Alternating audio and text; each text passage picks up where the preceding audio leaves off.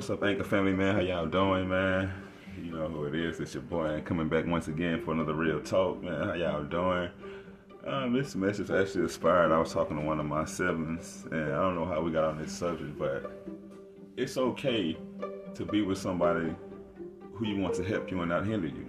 Like, ain't nothing wrong with that being picky. Ain't nothing wrong with, especially if you're an entrepreneur or you're a business owner or you work a job. You probably, like, 9 times out of 10, you want to choose somebody that's going to help you and not hinder you. And to be transparent, you need to help them too and not hinder them. So, like, ain't nothing wrong with that. Like, it's not nothing wrong with wanting to be with a person who can help you.